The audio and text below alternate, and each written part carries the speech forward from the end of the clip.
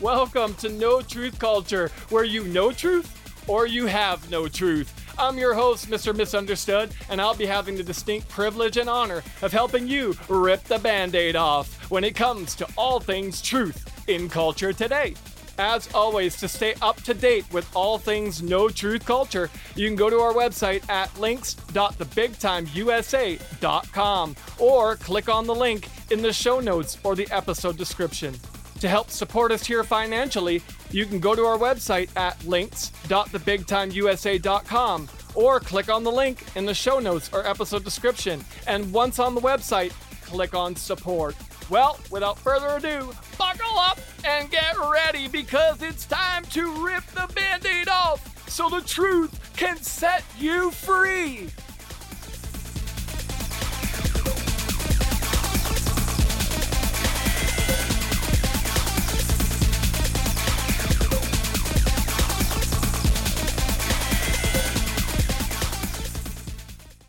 Welcome back to the program. On this episode, we're going to be going over various topics, one of which would be talking about 1/3 of internet traffic and where it comes from, who gets fired, what to do when in an argument or a fight, finding God's will and purpose for your life, items to finding your purpose. There's 4 items we're going to go over in some detail as to how you can find purpose in and for your life. And of course, making a difference in our friends' lives, how valuable that truly is. And we'll finish things off with the send-off, and it'll be much, much more on this program. So let's just dive right into it. And head first is always the best way. So that's what we're going to do here. And I'm going to start off with a story I found on a website called the Bleacher Report. So we're just going to dive right in. In 1998, Mike Lowell broke into the major leagues with the New York Yankees. That offseason, the Yankees shipped him to the Florida Marlins. It was in Florida, the state Lowell grew up in and went to college in, that Lowell discovered he had testicular cancer. Lowell's cancer was first detected on February 19th, 1999. By May 29th, he was in the Marlins lineup after missing all of spring training and nearly 2 months of the season. As a Marlins fan, I remember a cancer scare in the middle of the Marlins World Series run in 2003. The first time when I had the cancer, my wife and I had been married 4 months. We had no responsibilities. But the second time, we had my daughter. Now you are leaving someone behind, Lowell told the Boston Globe. The 2003 scare turned out to be a misdiagnosis, and Lowell was on the field when the Marlins defeated the Yankees for the World Series. In the 11 years since Lowell defeated cancer, he has won 3 World Series titles and been named to the All-Star team 4 times. Now, for those of you that don't know, Mike Lowell was very infamous as a Boston Red Sox player, and obviously the Florida Marlins in 2003 won the World Series with them. But yeah, pretty certain he won a World Series or 2 with the Boston Red Sox as well. I'm almost certain he at least won 1. Don't quote me on it, but I'm pretty sure he took the pennant at least one time in Boston. And so the reason why I bring that up and why I start off this program with such a scary but, somewhat idealistic, or not idealistic, but real and raw and in your face kind of story like that, is because he fought. You know what I mean? He fought, he battled, and he overcame. And so that's what we want to see in Christianity. We want to see that in life. There was an old saying that somebody told me years ago: nobody wants to read a biography of a guy or a girl who's had everything handed to them in life. It's not going to be a bestseller. You're going to read a biography, or an autobiography, I guess is the elongated word for it. You're going to read one of those from somebody that's had to overcome some form of adversity, had some kind of obstacle in their way, and they fought and they overcame that obstacle. That's the kind of autobiography you're going to want to dive into, you're going to want to read. And so with that being said, it's about fighting the adversity, fighting and overcoming and feeling that sense of victory. Because when you have adversity, when you have that wall that you're up against and you feel like there's no hope, and you lift your arms and hands and just pray, and you maybe even get down on your knees and pray and seek the Lord and say, you know what, this seems impossible. Like Abraham, who was like 100 years old when he had a child, and God promised that child to him and his wife Sarah. And they didn't feel like there'd be much hope for that to come to fruition because of their age. But they believed God anyways and overcame that doubt, overcame that barrier, that obstacle that was in their way. And lo and behold, God did what he said he was going to do and gave him a child. And, he told Abraham, look at the stars. Your descendants are going to be as numerous as the stars in the sky. They're sand on the seashore. You're not going to be able to count them. There's going to be too many of them. There's going to be so many of them. They're going to be vast and wide. And, he was telling Abraham about the promise and the plan that he had, and he just had to have faith. And Abraham did. And he was considered a man of faith, a man of great faith. And so you have to be willing to fight the adversity that comes your way, and fight the doubt, and fight the devil's assaults on your mind, telling you that you're not good enough, telling you that it's never going to be the way that God says it's going to be. You're always going to be the same way you've always been. You're always going to go back to the same old patterns, the same old habits, the same old addictions, the same old this, the same old that. And you can sit back and look at it and say, you know what? This is what the Bible says. I'm going to hold on to the promises of God, and I'm going to believe that, you know what, sin, you're dead to me. You died upon that cross. You're dead. I don't have to do this anymore. I'm going to choose faith over fear. That's what I'm going to choose today, and that's what I'm going to choose in every aspect of my life, is faith over fear. Say it with me now. Faith over fear. Because God doesn't give you a spirit of fear, or timidity, but of power and of love and of a sound mind. Now, as I read a scripture like that, I'm reminded of the last couple of words in that scripture, a sound mind. Sound mind means you have good thoughts, you have positive thoughts, you have control over your mind, you have peace over your mind, and not doubt and not fear and not anything other than a sound mind. Means it's together. You're mentally together because of what God can do in and through you, and you're believing in him. And so it's powerful. It's just truly powerful when you see the fight. And there's so many areas in which we need to fight on a daily basis. One of them is our mind. We need to fight for having the victory in our mind. I was reading or watching a sermon the other day, and I was blown away by this statistic. 1/3 of all internet traffic has to do with pornography. Think about it. Take a step back. 1/3, 33.3% of all internet traffic online today. I don't know how old this stat is, but let's just say it's today. It's probably even worse. 33.3% pornography, lust, perversion, sexual immorality. That's driving 1/3, 33.3, I can't hammer this home enough, % of online traffic. That's mind-blowing to me. And that's what the devil wants. Because if he can have you succumb to that addiction, succumb to that evil, and give into it, then he's got you beat. Because sin's never satisfied. So you're always going to want more. It's never enough. You're always going to want more. It's not enough. I got to get more. I got to get more. I got to do this. I got to do that. And you're going to be fixated on it. You're going to be spending your life trying to fulfill that desire and that need for that satisfaction that will never truly come, because there's only one thing that can satisfy you, and his name is Jesus. And you're basically trying to fill a void in your heart that only it's a God-sized void in your heart that you're trying to fill with pornography. And 1/3 of people that go online and peruse are doing that. Now, I've been in the working environment, and I've been in schools and various situations and various environments, and it's gotten so bad that it's normalized. You're not normal in society's eyes if you don't take part in it. If you're not doing the things that they do, self-pleasure and looking at pornography and taking part in it in some way, shape, or form, you're the oddball. You're the crazy one. You're the one that's in the wrong. You're the one that's got problems. You're not normal. That's what society in this world will tell you.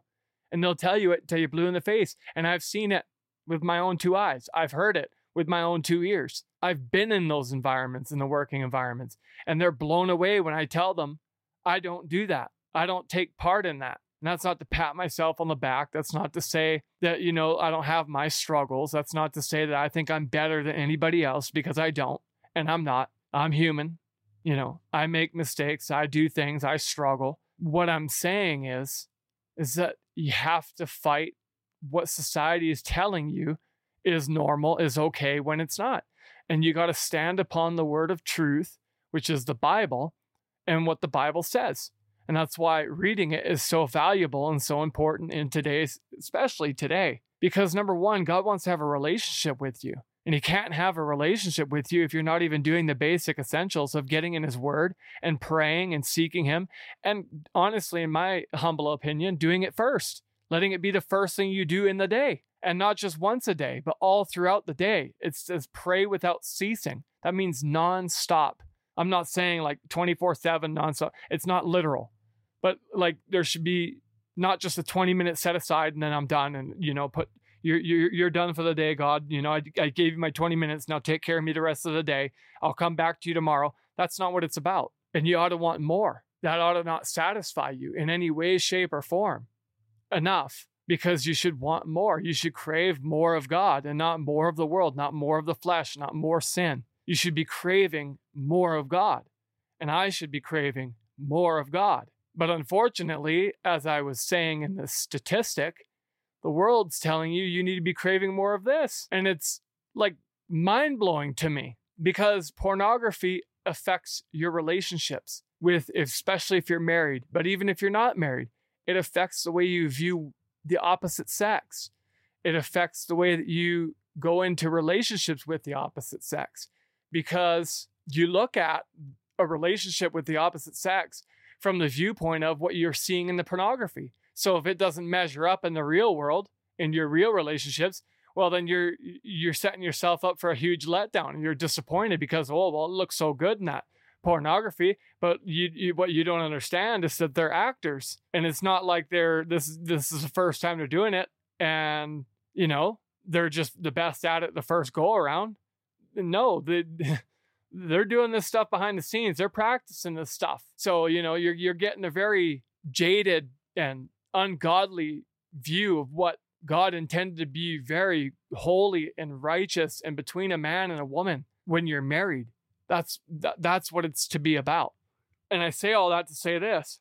We have a tendency, the world does, to take something pure and holy, and that's to be undefiled, like the marital bed, and defile it and such a nasty and ungodly fashion and way that it becomes like we become numb to what should be normal. Like for people in the working environment to tell me that I'm not normal because I don't take part in the sinful things that they do when it comes to this issue or various other issues, that just blows my mind. It's like, well, wait a minute here.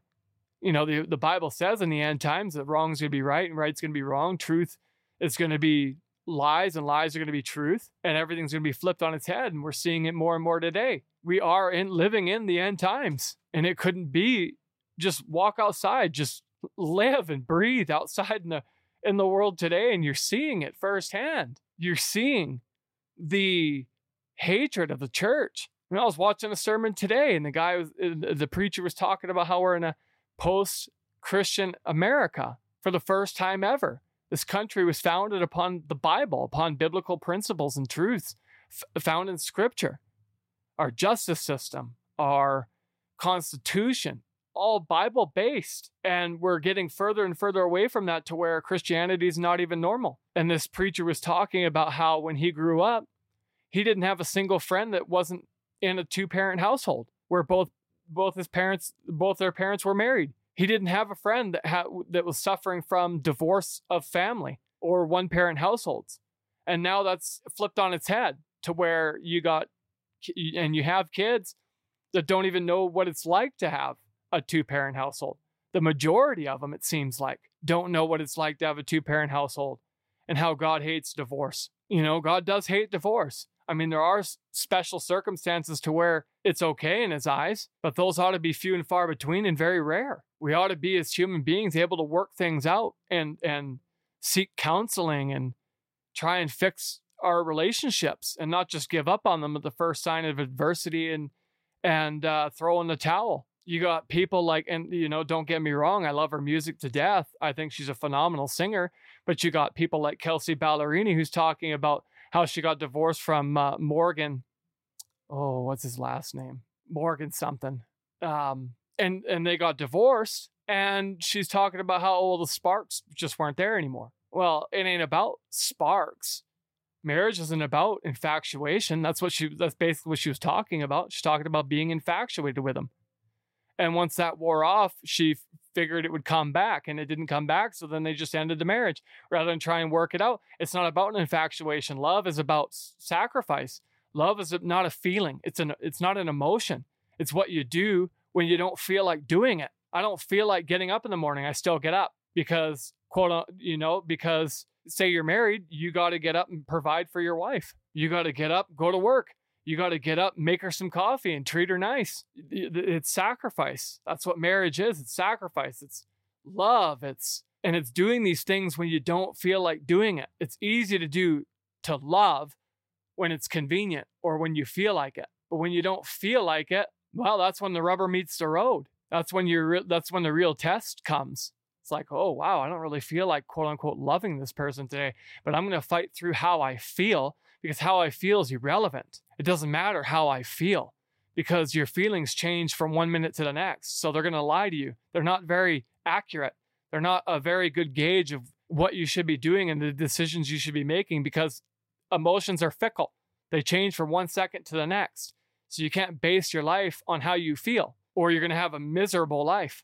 So you got to fight the emotion. You got to fight that mind battle of, well, I don't feel like doing this, but I got to push through because I know it's what needs to be done. I know it's what's right. So I'm going to do it because that's what God wants me to do. Or that's what, my spouse needs me to do in this moment. And the caveat would be, if it's godly. If it's not godly, then it's a no. Your spouse shouldn't be requiring you or asking you to do ungodly things. And if they are, well, you need to evaluate what's going on, because something ain't right. Something's smelling a little fishy. And so you have to work through all of that. But you got to fight for that marriage. You can't just say, oh, the sparks left, so I'm done. Irreconcilable differences. It's a joke. There is no such thing. Everything can be resolved. It just takes two people in that marriage or in that relationship to say, hey, it sucks right now. This sucks. This is miserable. But it can get better if we take a step back and evaluate what's going on here, what the root causes of these issues are. Maybe even seek a third party, a counselor, a pastor, somebody close to you, or somebody that can be a neutral party and help you work through those issues and work it out.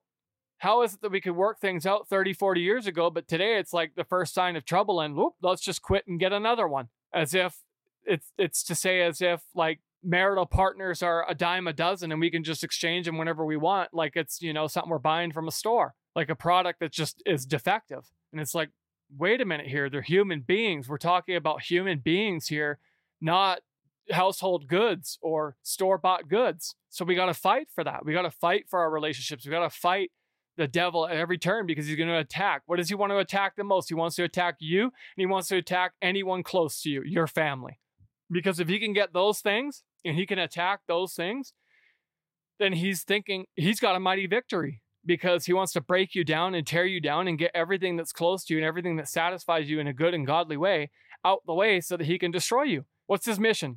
Seek to kill, destroy, devour. Those three things aren't very fun. I don't want to be devoured. I don't want to be killed, and I don't want to be destroyed. But those are his three main goals. Devil, open mouth. Devil, lie.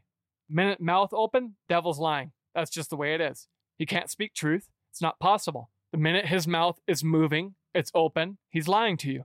He's lying to me. That's just what it is. Let's just call a spade and say it like it is. And let's just give the truth, because the truth will set you free. It'll set me free. You just speak it. And you just say, you know what, devil? not today. And when the devil attacks, when you're fighting against the devil and you realize he's attacking you, I rebuke you, devil, in the name of Jesus. Get out of me, Satan. Get behind me. You are not welcome in my mind, my heart, my soul. You're not welcome in this house. You're not welcome near me. You're not welcome in and upon or near the people that I love. In any way, shapes, and forms, I rebuke you. Get out. You got to take dominion and have the victory. And it comes by reading the word.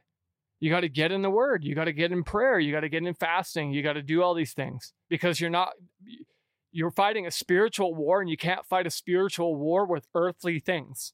You got to get spiritual. You got to get in the word of God. You got to get in prayer. You got to get doing these things so that you can have that spiritual authority and dominion and power that comes from the Holy Spirit, God, and his son, Jesus. Because if you don't have that power, the devil wins, and it's going to be a mighty victory for him indeed. And then you're going to wonder what hit you and why it hit you. Like Samson with Delilah, wondering why he didn't have the power he had at one point.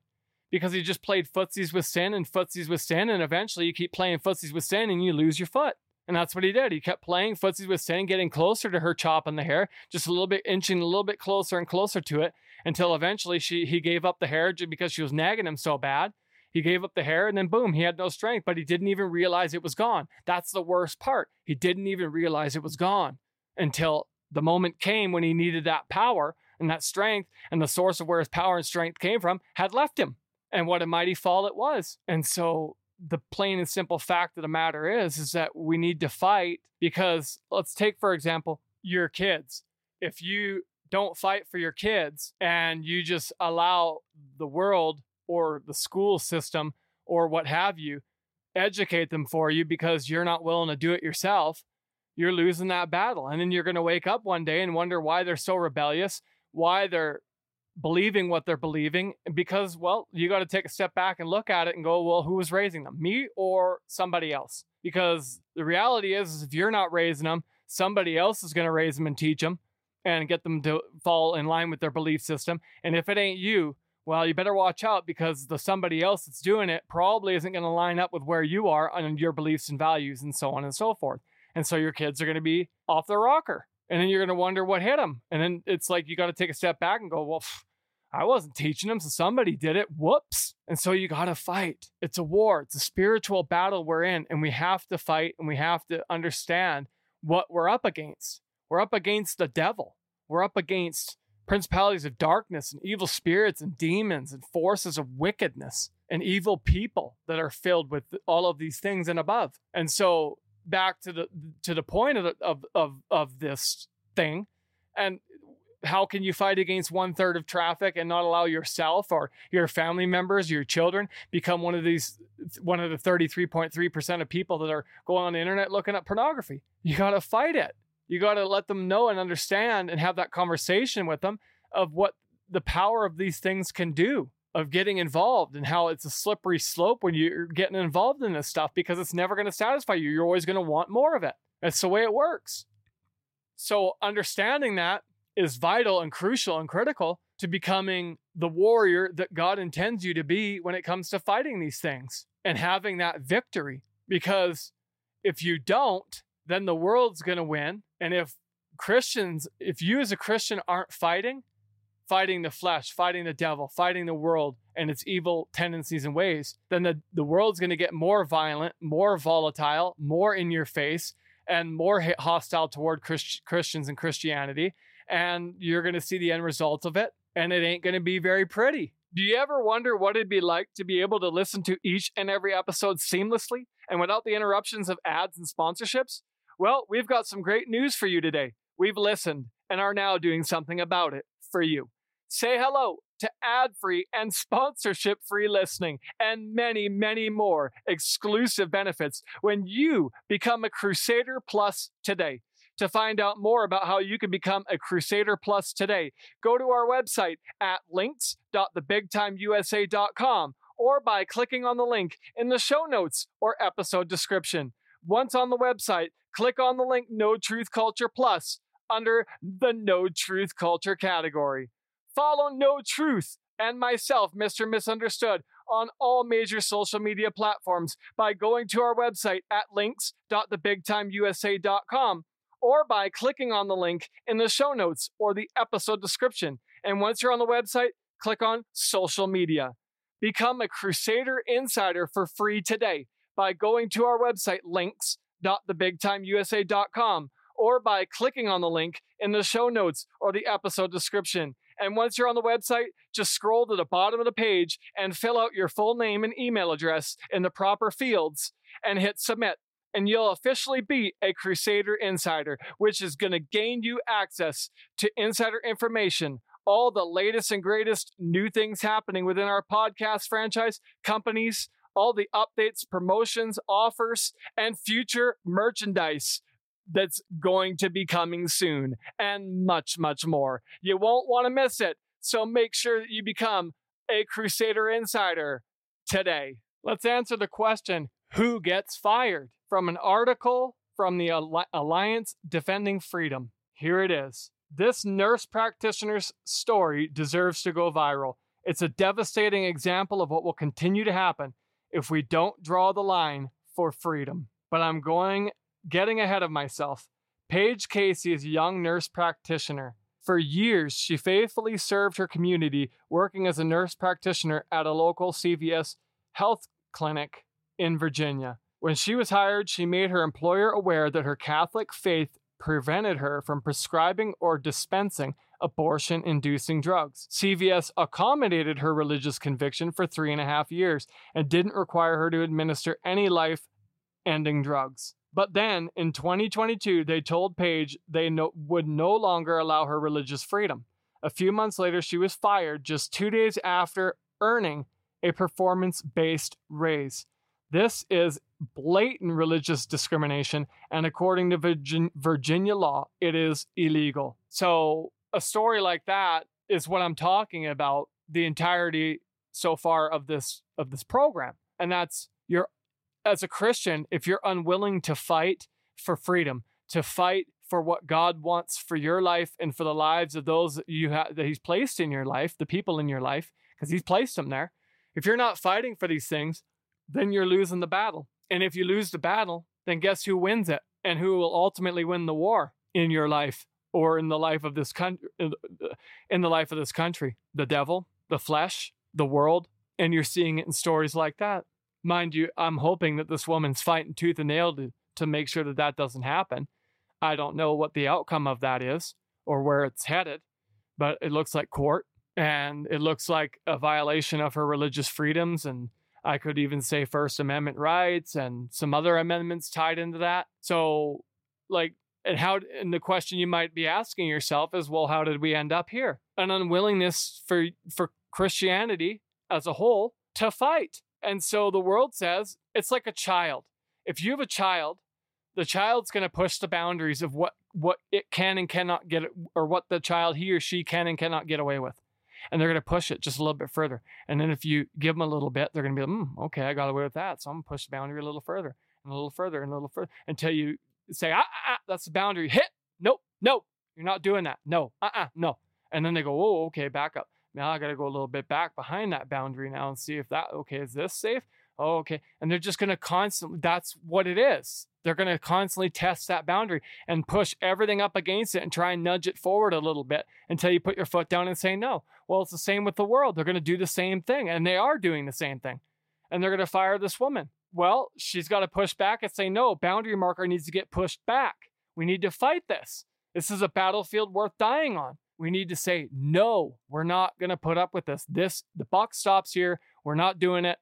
This is no. And the Constitution has her back because of what the founding fathers put in there, and what we instituted this nation on is biblical values and biblical principles and doing what's right and being men and women of faith and a nation of faith. And so we can't get to a post-America Christianity. We don't want to get there. So how do we stop it dead in its tracks? We fight. We stop saying no to the fight and we start saying yes to the fight, because it's a fight worth having and we need to win it, because the devil's winning this battle and we need to not let him no more. We need to say, enough's enough, devil. Get behind me. Not today, not ever again. You're out. See you later. Adios, amigos, and get them out. And don't let the door hit you or the good Lord split you, because that's, you got to fight. If you ain't fighting, somebody else is, and chances are they're winning, because if you're not fighting, then you're losing. There's an old saying, you're either moving forward in Christianity and in life, or you're moving backwards. There is no such thing as staying still. Take working out, for example. If you're working out, you're gaining muscle, you're doing the right thing, your cardio's getting better, you're expanding your lungs. But as soon as you stop, you don't stay where you are. You start to reverse. You start going backwards. You regress. You're either progressing or you're regressing in your workout regimen and in your body, your muscles, your cardiovascular health, your lung capacity, and all of this stuff. You stop working out for 2 months and you try working out the same way you did 2 months prior, and good luck. You'll be dead to the world. You won't know what hit you. You'll be like you got hit with a truck, because you'll be like, whoa, I used to be able to do this workout. Now it's knocking me off my feet. Well, yeah, because you regressed. You can't stay still. You have to be moving forward or backwards. You can't stay still. It's not possible. That's just the way life works. That's the way working out works. It's just the way it goes. You cannot stay stagnant. You either use it or you lose it. And it's the same in Christianity. It's the same with this fight this woman has to get involved in and pursue, because it's worth fighting for her job. It's worth fighting for her beliefs. It's just worth the fight. How could you tell a woman that her beliefs don't matter, that her beliefs of not dispensing or administering life-ending drugs, abortion drugs, how that's wrong for her to carry those beliefs when our nation for 250 years has had those biblical foundational truths given to us, allotted to us in the Constitution. And last time I checked, they haven't been abolished. They're still in the Constitution. So why are we not fighting for them? These are questions we need answers to. We need to be fighting for these truths, for freedom, for religious freedom in this nation, which leads me into what I want to talk about next. And that's, you get into an argument or a fight with somebody, and you do want to do your due diligence and understand where they're coming from and try and gain their perspective. Whether it's right or wrong, that's irrelevant.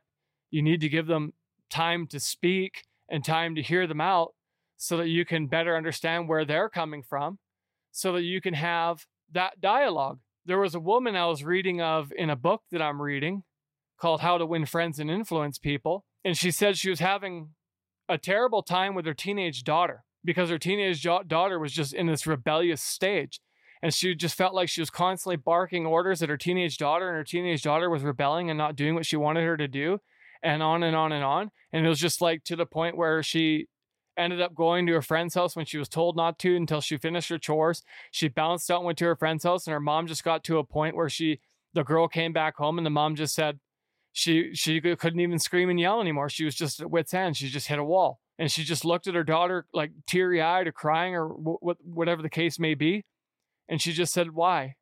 Why, Lori, why? And the daughter just looked at her and said, you really want to know? And the mom said, yes. And then she started opening up. And then the mom realized that the problem of why the daughter wasn't listening to what the mom wanted was because every time the daughter tried to give her piece and say what she needed to say to be heard, the mother would cut her off and just bark more orders at her, rather than just shut up, let the daughter speak, let her have her 2 minutes to air out her grievances. There's nothing wrong with that, as long as she's doing it in a respectful way, and let her say her piece, and then you can all move on for it. But she wouldn't do that. And so this is why the daughter became so rebellious. And she said that once she figured that out, once they had that conversation and they had that dialogue, she realized how wrong she was, the mother, and they've had a better relationship for it, because now she lets her talk and talk as much as she wants, she said, because that's the value of communication. Communication's a two-way street. You can't just be all one-sided and just talk and not let anybody else get a word in edgewise. That's not a relationship. That's a monologue. You're just talking to talk or barking orders. And what human's going to want to have anything to do with that? What human isn't going to rebel when they're in a predicament like that? It's just human nature. They're going to rebel. They're going to want to buck against it with every fiber of their being. So to prevent that from happening, just let them get the words in. Let them speak. Let them have their couple of minutes to air out their grievances and to let their side be heard, so that you guys can come to an agreement and understand. Chances are that if you just let the other person speak, they might even resolve the conflict for you by them speaking, and you, oh wow, I didn't even think of that. That's what this is all about. And that might even resolve the conflict. Them talking might resolve the conflict for you, or the argument, or whatever the case may be. And so you'd be surprised at how many conflicts can be resolved by just simply listening to the other party and understanding where they're coming from. Because if you truly do this, chances are they'll tell you, like I just said, the true reason as to why they're upset or arguing with you and how to rectify it. A simple principle is this: let others talk and be heard by you, and it'll solve a lot of problems, like I just said. Now, on the flip side is what we tend to do, and I've been guilty of this, is thinking you know what somebody wants or what their problem is and how to fix it. And chances are you're only going to make it worse because you're assuming. And you can't do that. I mean, you can, but it ain't going to end pretty. Don't assume anything when you're in an argument or a fight with somebody. Let them make the assumptions for you by just telling you what it is. And it's like, oh, wow, I didn't even consider that. And then I'm the kind of person where I hear that and it's like, okay, I hear where you're coming from.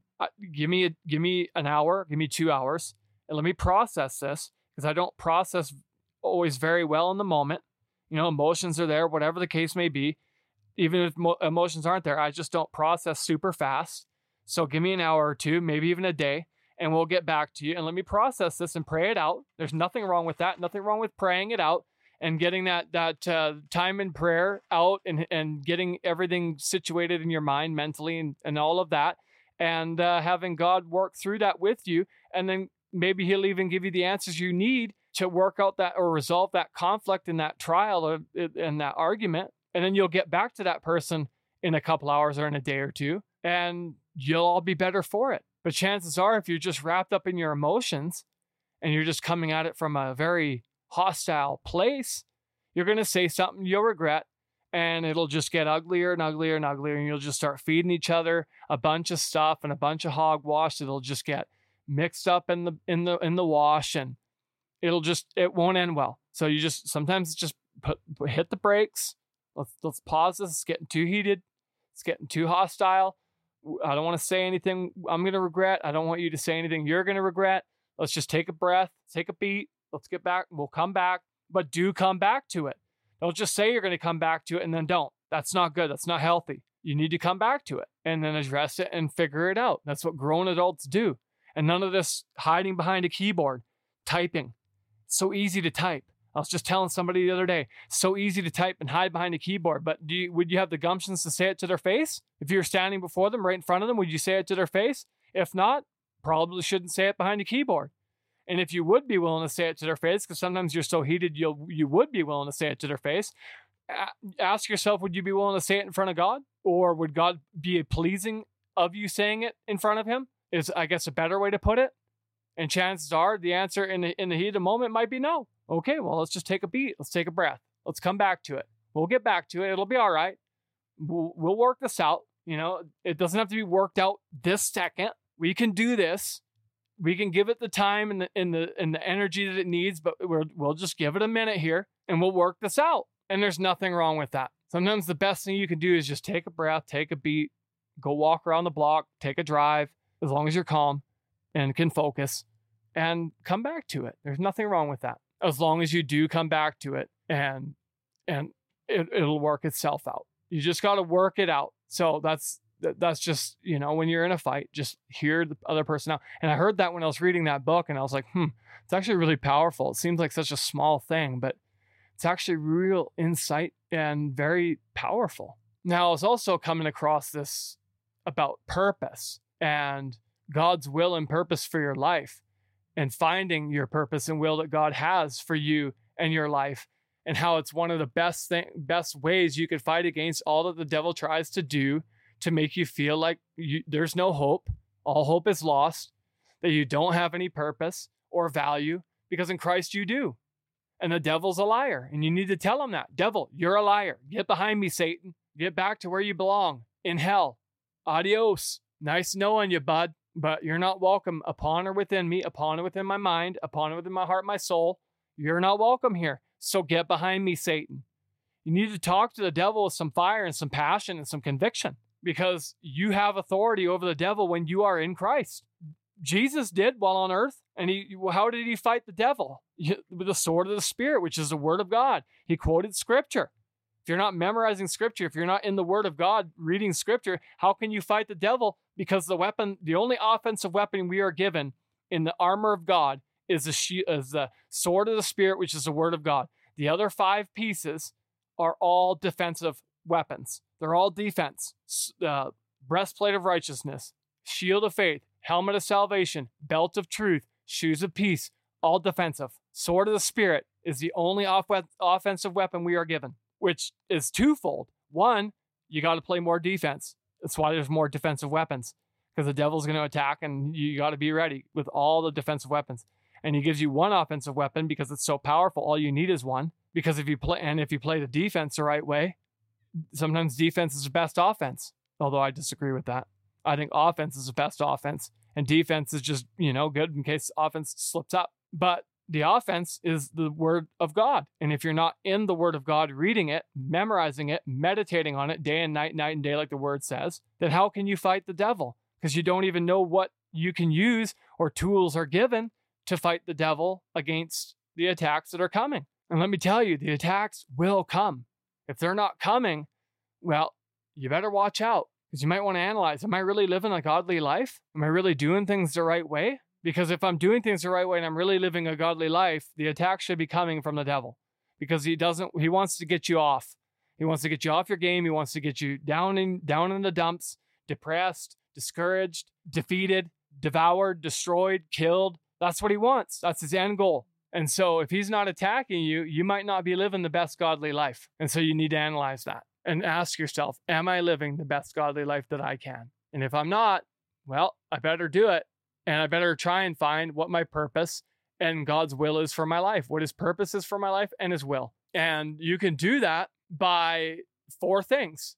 So there's items you can use to find your purpose and your will that God has for you for your life. Number 1, get connected and stay committed to a good, godly church. It is the foundation of where God will reveal to you what his will is for your life and his purpose. Because there's a promise tied to being a part of being connected and committed to the church. There's a promise tied to that. And in the Psalms 92 verses 12 through 13 or 14, it says that the promise tied to you being connected and committed to the church is that you will be fruitful, you will flourish, and you'll be living a successful life, but you'll flourish. And that's the most powerful thing, is that you will flourish. You'll be fresh and you'll flourish. That's the promise that's tied to you being successful with being connected and committed to the church, is that you will be fresh and you will be flourishing. So if you want to be fresh and flourishing, get connected and stay committed to the church. The second item of what you can do to find your purpose, God's purpose and will for your life, number 2, is pray about what your purpose is and ask God instead of complaining. So, well, I don't know what my purpose is. I don't know what God's will is for my life. And I've been there. I've said those words. And it's like, okay, take a step back and analyze. Am I praying about it? Am I asking God, what's my purpose? What's your will for my life? Can you, oh God, get down on your knees, pray. It doesn't have to be on your knees, but get in a place of prayer, in a posture of prayer, and just say, you know what, God? I don't know what your will is for my life or your purpose. And I want to feel as though I'm accomplishing and doing what you want me to do on this earth. And so I really ask in a mighty and powerful way that you would reveal to me what your will is and what your purpose is for my life, so that I can fulfill it and be a successful man of God for you and for your kingdom, or woman of God for you and for your kingdom, an ambassador for you, an open vessel that you can use. And the third thing you can do is consider the thing you just can't get away from. That one thing that just seems to be lingering, that you try running as far away from it as you can get, but for some reason it just keeps coming back around. Who knows? That just might be the one thing that God wants you to do. That's your purpose. I'm not saying that's a guarantee, but it's something to consider. And the fourth thing you can do is never, ever, ever, ever, ever copy somebody else's purpose or will because you're impressed or infatuated with it. And the example I can best give would be in the song service. You see people singing in the song service and you get infatuated with it, and all of a sudden you want to get up on there and get that limelight and get that spotlight on you and make you feel good and feel great and like you're doing a work for God and all this stuff. And it's like, well, wait a minute here, halt the brakes. Am I doing God's will, or am I just doing this because it feels good? I quote unquote enjoy it, and therefore somebody else is doing it, and now, it's quote unquote my will and my purpose that God has for me to do. You have to ask yourself that. Am I doing this for me, or am I doing this because this is truly what God wants me to do? And I can tell you from experience that typically when you're doing God's will and fulfilling his purpose in your life, it's not always going to be easy, and it might scare you at first, especially, and it's just not something that may come natural to you right off the get-go, right off the jump. I mean, it could. I'm not saying that it won't, or that it never can, because it could. It just depends on the person. Sometimes you're born knowing pretty much in the back of your head what you're called to do or what your will is and your purpose is, but sometimes you got to dig it out, and you do always have to dig it out to some extent. It's like, you're getting after that fine gold. You got to put the work in and dig it out and try and live that successful, flourishing life for God. Because sometimes the purpose and the will of God, he doesn't want to reveal it to you right away, because he wants to know that you're committed to him first and connected to his church and doing what he wants you to do with the gifts and talents that he's given you. If you're too big for the little stuff, then in all reality, you're too little for the big stuff. You got to be willing to be a servant. God says, you want to be most important in heaven, be a servant on earth. That's what Jesus came to do. He was washing feet. He was serving others. He didn't come to be served. He came to serve. And that's the mindset that you should have as a Christian, and that I need to have each and every day as a Christian. Am I being a servant? Am I living my life in the best godly way possible to serve others, to be that uplifting person, and to fight to be that? Because it is a fight. Everything in us says we want fame and fortune. We want money. We want prestige. We want power. But, you got to say to yourself, well, wait a minute here. Is that what God wants me to have? And if it's not, which chances are it isn't, you have to go, okay, well, hold on a minute here. Wait a minute. Let's halt the brakes. Let's take a step back. Let's analyze this. Let's figure out, is this really what God wants for me? Or is this what I want for me? Because if it's what you want for you, well, then that ain't good. Because at the end of the day, you ought to want what God wants for you and not what you want for you. Because you're going to be most effective in life and in Christianity and in the service to God when you humble yourself and say, you know what? This isn't about me. This is about furthering your kingdom and being a servant and having a servant's heart and fighting for what's right so that I can be all of these things for you and for your kingdom moving forward. With each breath I breathe, that I would surrender everything that I am for you and to you, because you are worthy of it. You are worthy of my surrender. You're worthy of my obedience. You're worthy of me fighting. And there's days, you're going to have days where you don't feel like fighting. And when I have those days, I pray this. I say, God, you know what? I don't feel like fighting today. So I'm just going to ask that, when I get to what seems like an insurmountable obstacle or a mountain that seems like I can't climb it, that I just lift my hands up to you and say, carry me through. I don't have the strength today. And that's the beauty of God's grace. When we don't have the strength, he gives us the strength, or he'll carry us through. And it's beautiful because he's fighting for us when we're making the effort to fight for him. And he's going to carry us through those dark times, those lonely times, those dry valleys. And are we praising him in those dry valleys?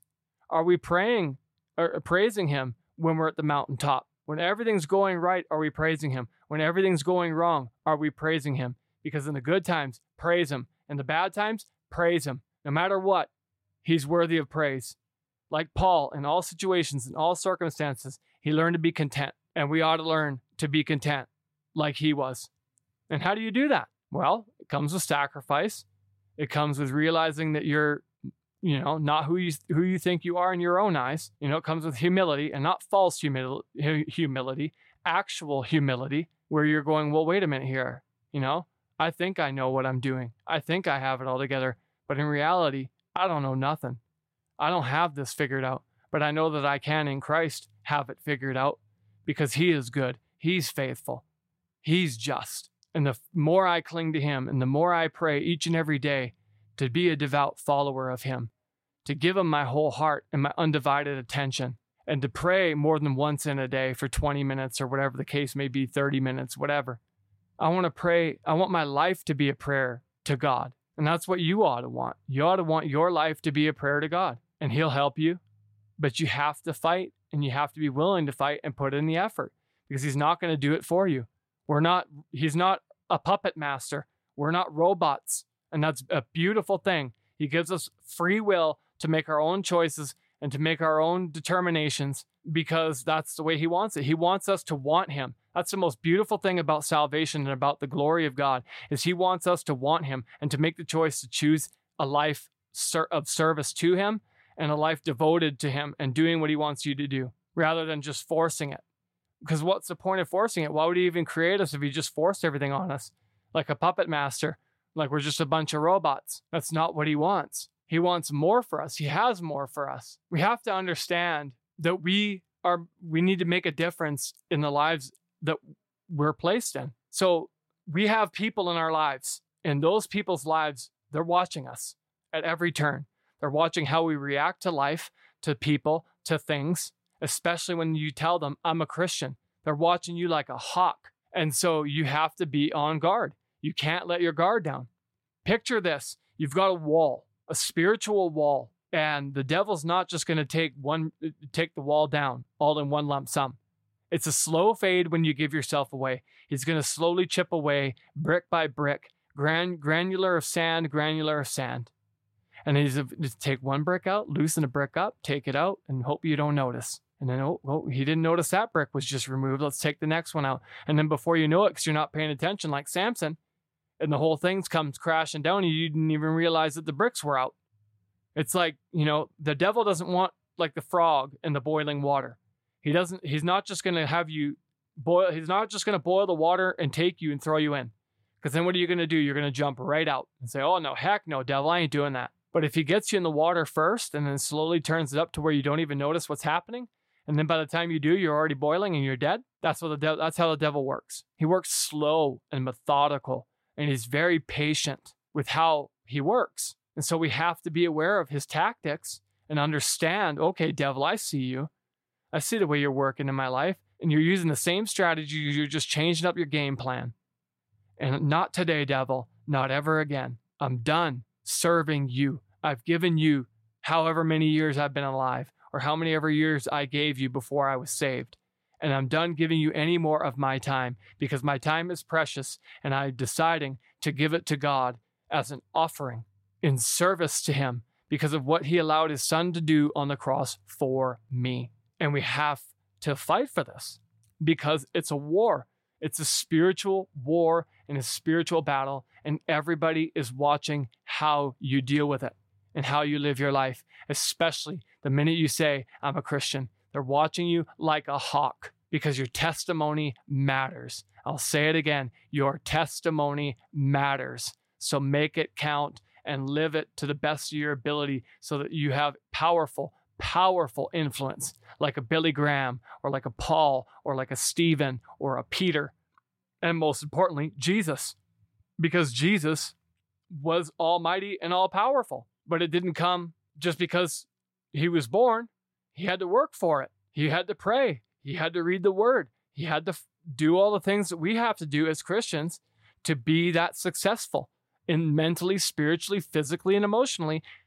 All of it. It didn't just come to him. He wasn't just born with it. He had to work for it just as much as you did. The Bible says he was tempted at all points as we are, but without sin. And so we are going to be tempted. The temptations will come. The trials and tribulations will be there. It's just a matter of time. Don't think you're immune because you're only fooling yourself. But when they come, allow those times to refine you and to make you better and to mature you and to make you stronger and to come out the other side better for it. A better warrior, a better fighter for the kingdom and for his work. Because the reality is that this world, the flesh, the devil, everything's going to throw itself at us. And you have to be aware of that. And we must never, ever let our guard down or think that we can let our foot off the gas or that we can coast or become complacent, because we can't. The fight is never over until we're dead and with Jesus in paradise. Let me say that again. The fight is never over until we're dead and in heaven with Jesus. Until then, you can never let your foot off the gas, not for a split second. And the devil will tell you time and time and time again, oh, you're good. You're good. Just, you can coast now. You've got to where you need to get to. And I'll remind you again, you're either moving forward in Christianity or you're moving backwards. So the minute you take your foot off the gas, you're going in the other direction. You can never, ever stay still. Don't ever let the devil fool you into thinking you can stay still, because you cannot and you will not. So fight like heck for righteousness' sake, for the kingdom, for his work, for eternity, for all of the above. Fight because your life and your family depends on it. Your soul depends on it. And I say your family because your testimony is influencing them for righteousness. You're not going to take your family to heaven. They have to make that determination for each and every one of themselves. You can't bring your family with you to heaven because of your salvation. It doesn't work that way. They have to determine within themselves, make a decision to follow the Lord. And I'll be very clear about that, because that's just the truth. Now let's head off into the send-off with the feel-good story of the week. There is hope, and the hope comes in the form of the hope-filled story of the week, and it comes from a dog. Let's read about this dog this week.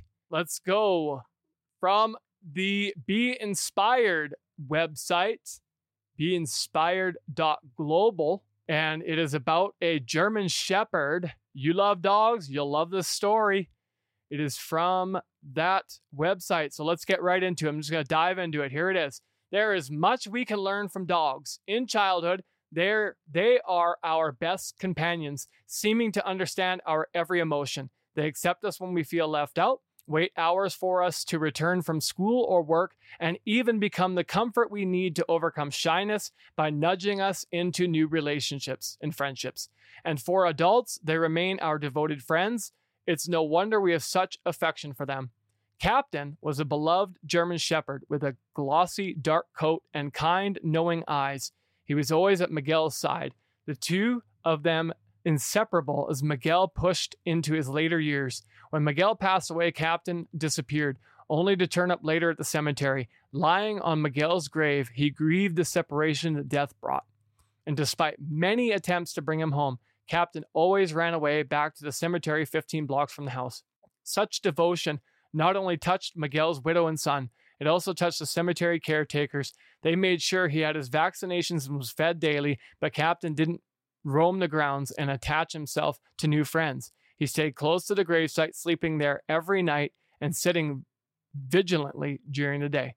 Captain became an icon of loyalty, but what will always remain a mystery is how he found his master's grave in the first place. Miguel died in a different town and was transferred directly to the cemetery. There was no wake at home, no procession for Captain to follow, yet he located the companion he was so loyal to. For us humans, we can more easily locate those we love. We can move our way into their lives more often. We can be more vigilant in our friendships, standing watch over memories and protecting affections. Captain reminds us that no matter the difficulties that separate us, there is always a way to get back to unconditional love. After 12 years at Miguel's gravesite, Captain also passed away. He was mourned as a community member, beloved to many in the town, and an example of the love that connects all living things. Loyalty. Pass it on. Incredible. Didn't even know there was no procession, no funeral procession, no nothing that would have led him to the gravesite. And yet, some way, somehow, he not only knew how to get there, he stayed there on watch, missing his Miguel. There is hope. If a dog can love a man so much that he magically finds his way to where the gravesite is, how much more does your Heavenly Father love you? Knowing how many hairs are on your head, knowing your deepest and greatest achievements and affections, calling you by name, saying, I love you, and I was willing to sacrifice my son on the cross for you. How much more does our God love us if he can show us in his creation of a dog that love and loyalty is such a powerful and incredible and awe-inspiring thing to be had. Love, it's in you to give, not in you to live. Love, it's in you to give, not in you to live. And with that, I bid you adieu. Thank you for listening to this episode. No Truth Culture is created, recorded, edited, and produced by our production company, Pearly Gates USA, which is owned and operated by our parent company, The Big Time USA. Make sure that you follow the podcast and turn the notifications on by hitting the icon so that you get alerted about every new episode as soon as it's released. Do you hate listening to ads and sponsorships?